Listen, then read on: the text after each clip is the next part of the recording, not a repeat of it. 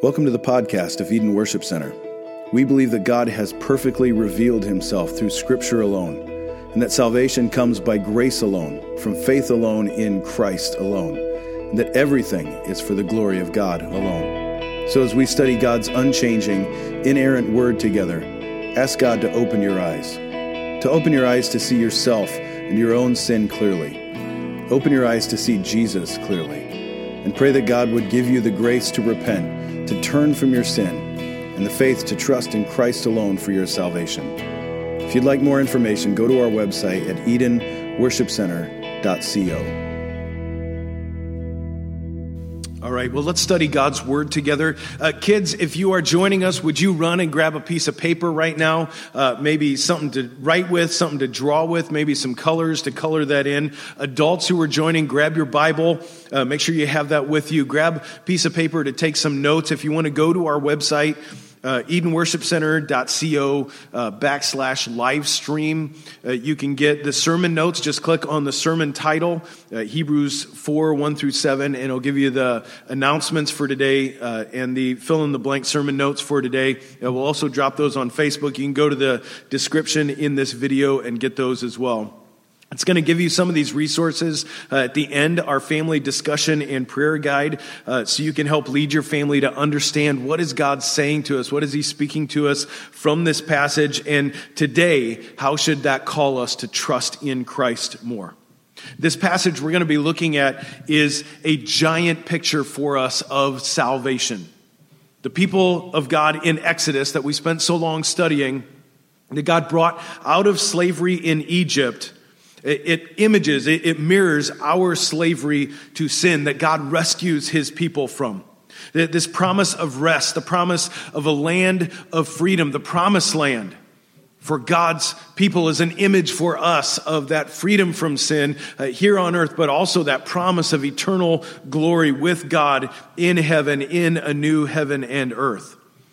But yet in this picture we're going to read together, they reject God's offer of salvation. They rebelled and they choose their own way, as our hearts are so prone to do.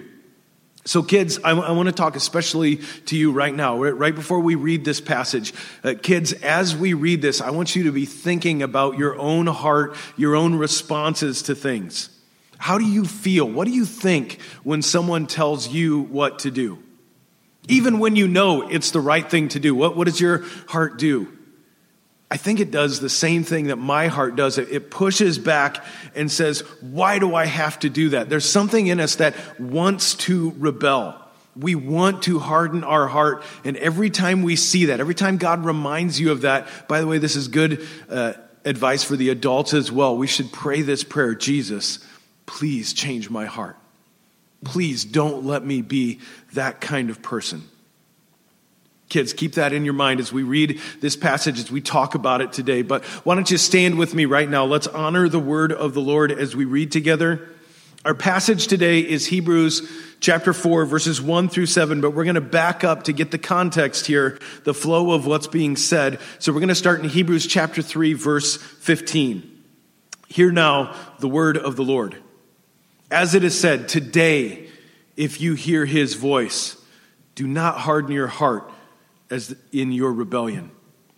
For who were those who heard and yet rebelled? Was it not all those who left Egypt by Moses?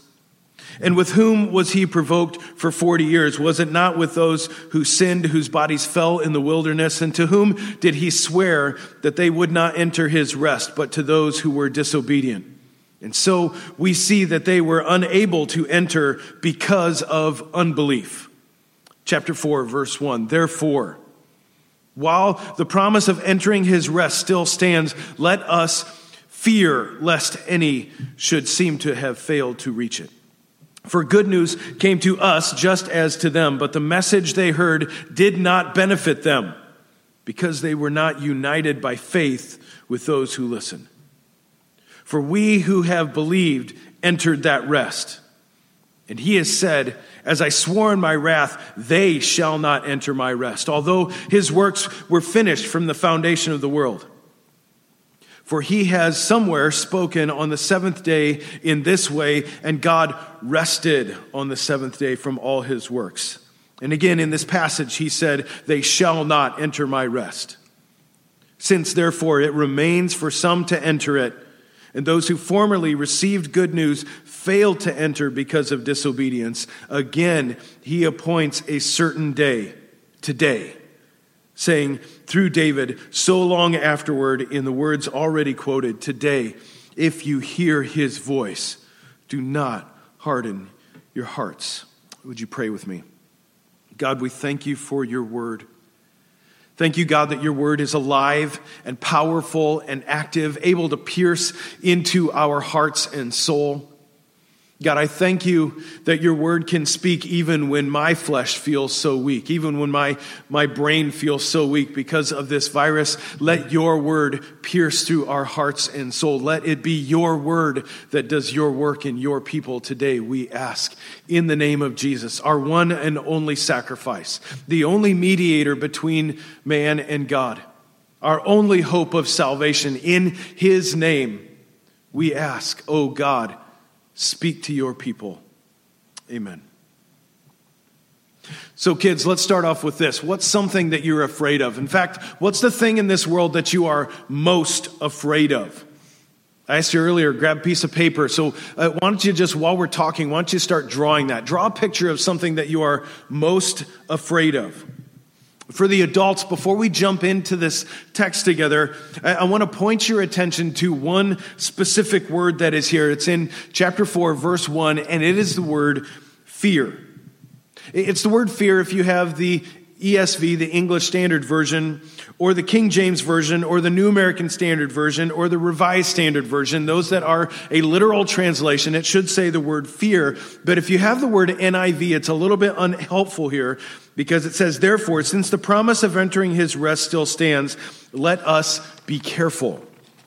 Except, Christian, that is not the actual word that is used. The word for fear here comes from the Greek word phobos. It's where we get our modern word of phobia. It's this idea to frighten or to terrify. In fact, it's sometimes used in the way to say it scared you to make you run away.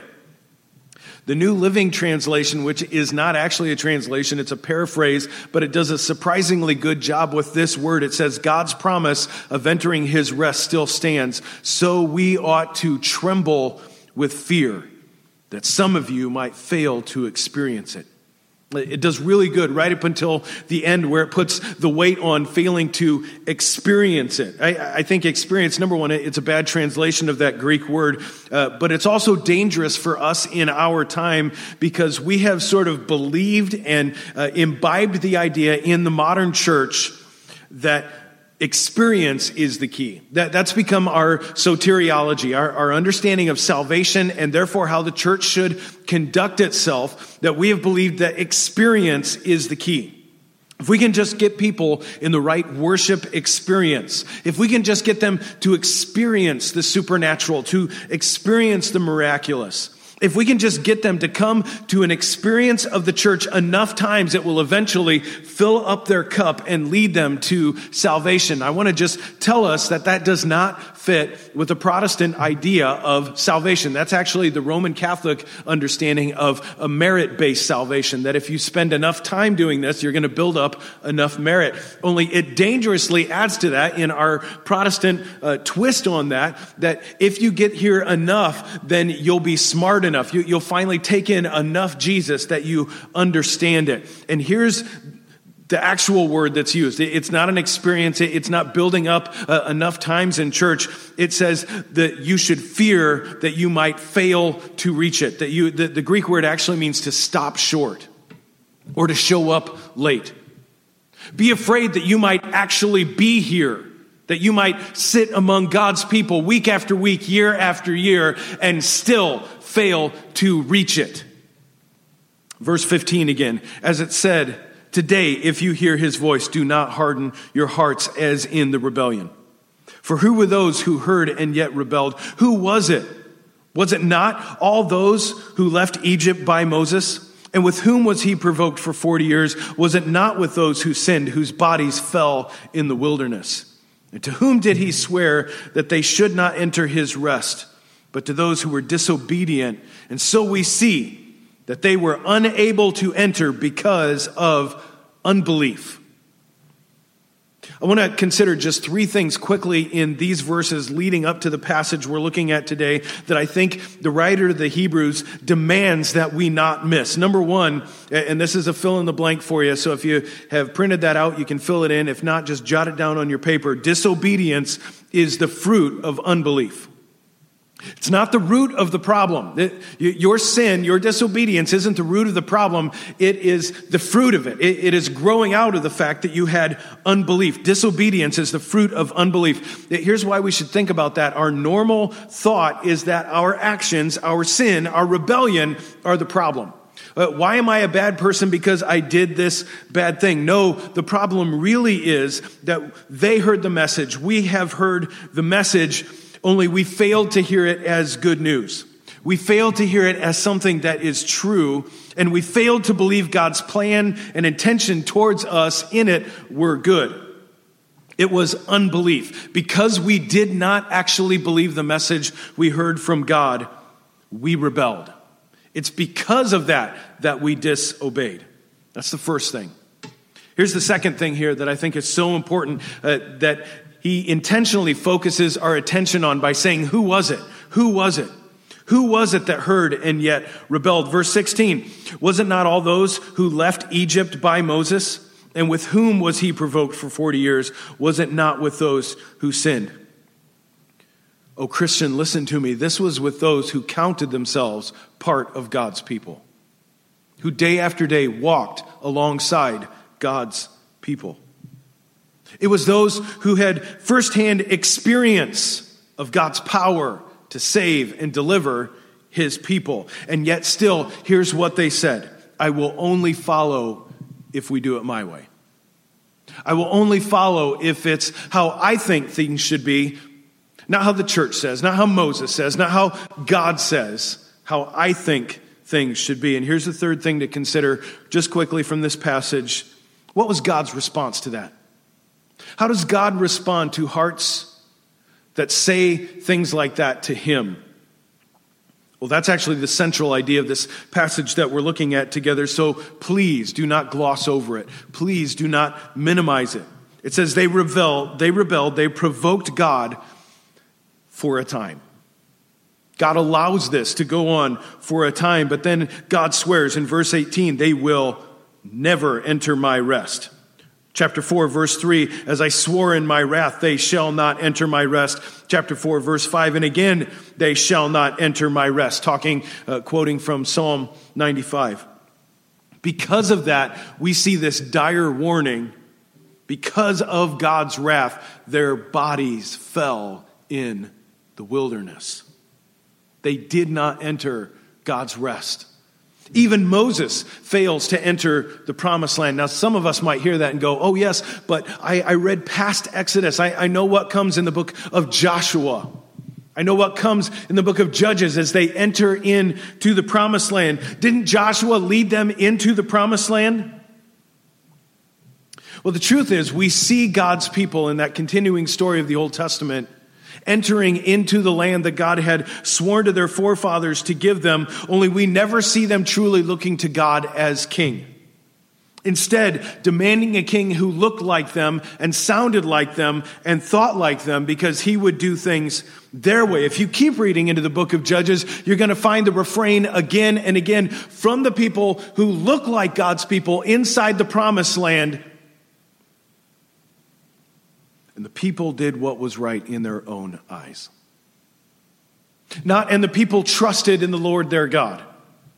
And the people submitted themselves to the kingship of their God. No, they did what was right in their own eyes. That's why next week, back in Hebrews chapter 4, we're going to read in verse 8, for if Joshua had given them rest, God would not have spoken of another day later on. So then there remains a Sabbath rest for God's people. Oh, Christian, listen to me. It was entirely possible for God's people to enter the promised land and not enter his rest. It is entirely possible for you to sit in the pew, in the church, to walk alongside of God's people and never enter his rest. That's why back in Hebrews chapter 3, verse 19 says, so we see that they were unable to enter because of unbelief. Therefore, verse 1, while the promise of entering his rest still stands, let us fear, lest any of you should seem to have failed to reach it.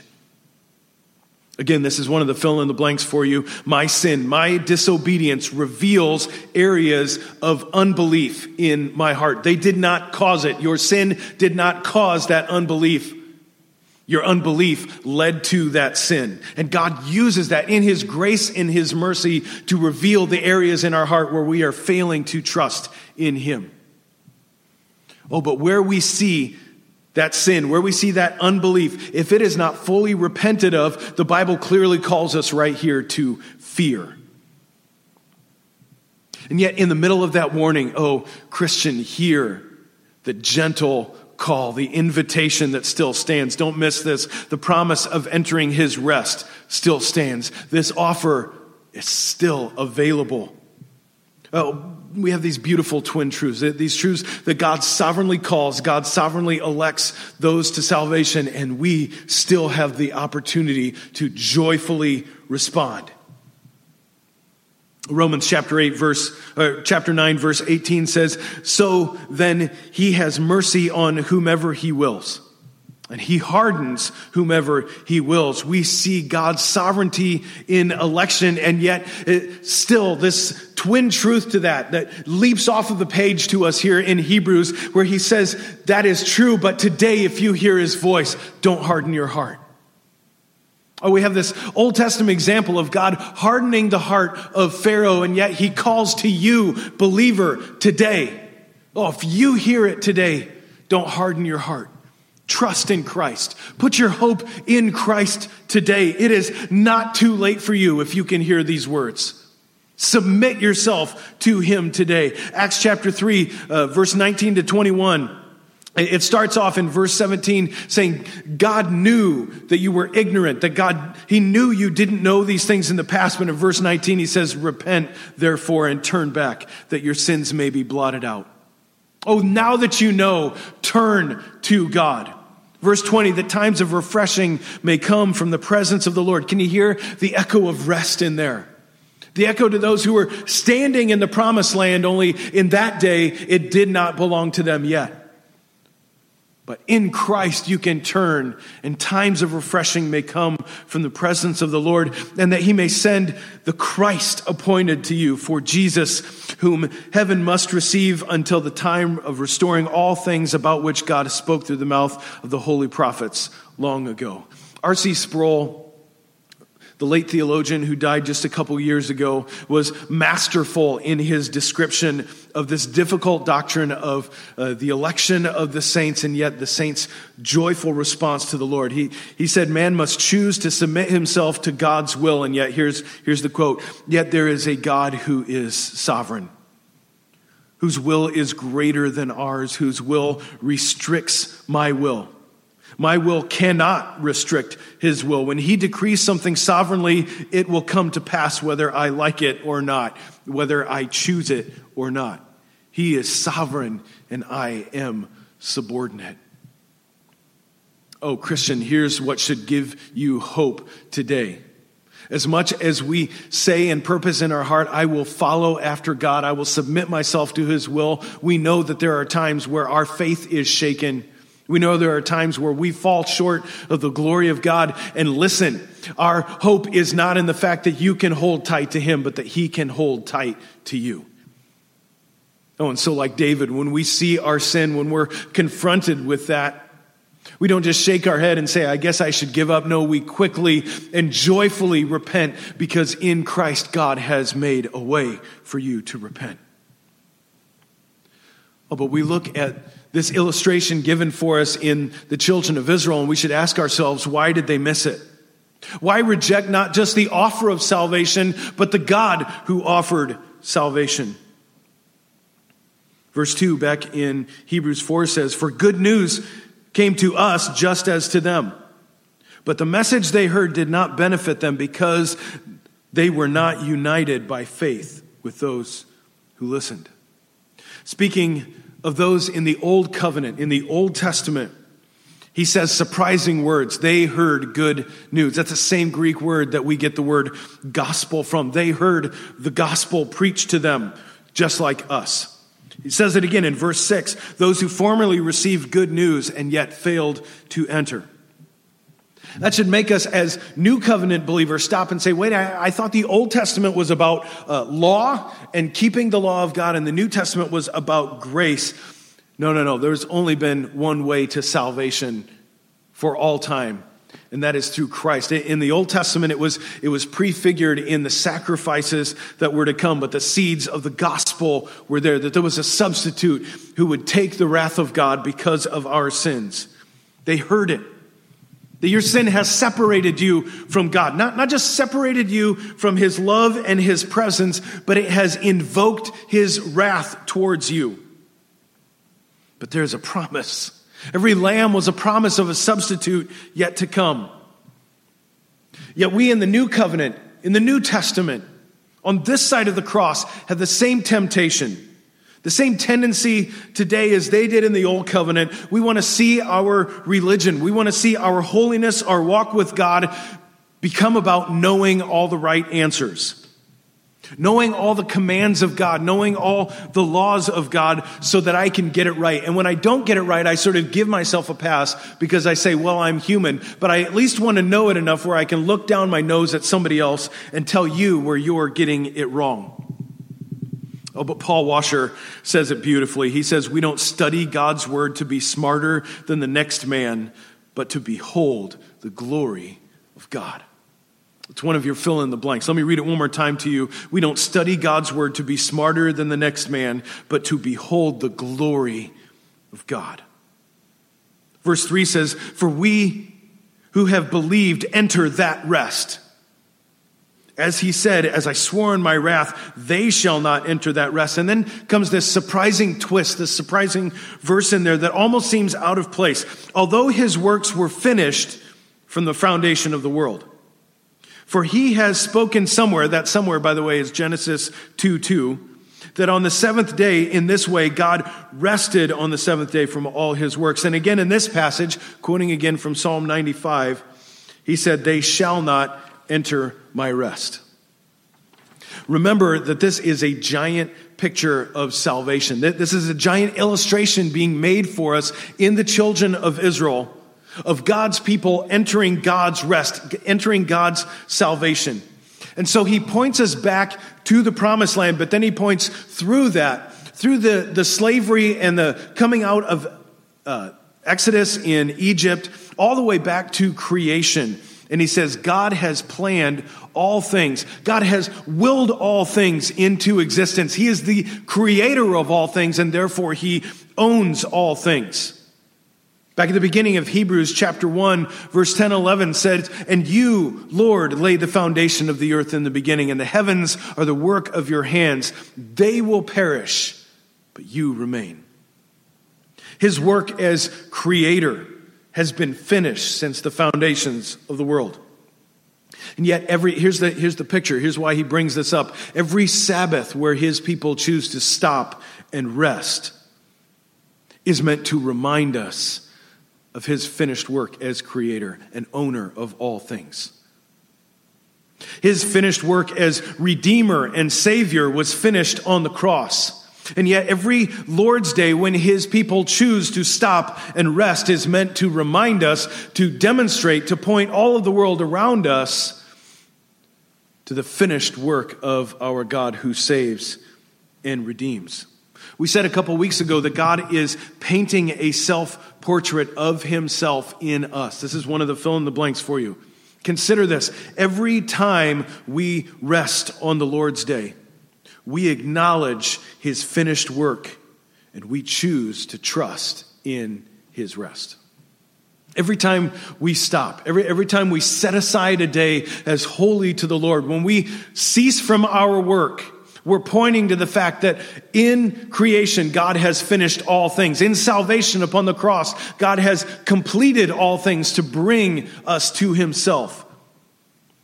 This is why he's going to go on in Hebrews chapter 10 and say we should not neglect meeting together. Yes, it's good for you. It is beneficial to your soul. It's beneficial to your family. It's beneficial to your eternity to gather, to meet with God's people. But the bigger reason is that every time we do it, it's like we point a giant sign towards heaven and say, this is the God who saves. This is the God who created all things. This is the God who has, in the cross, saved his people.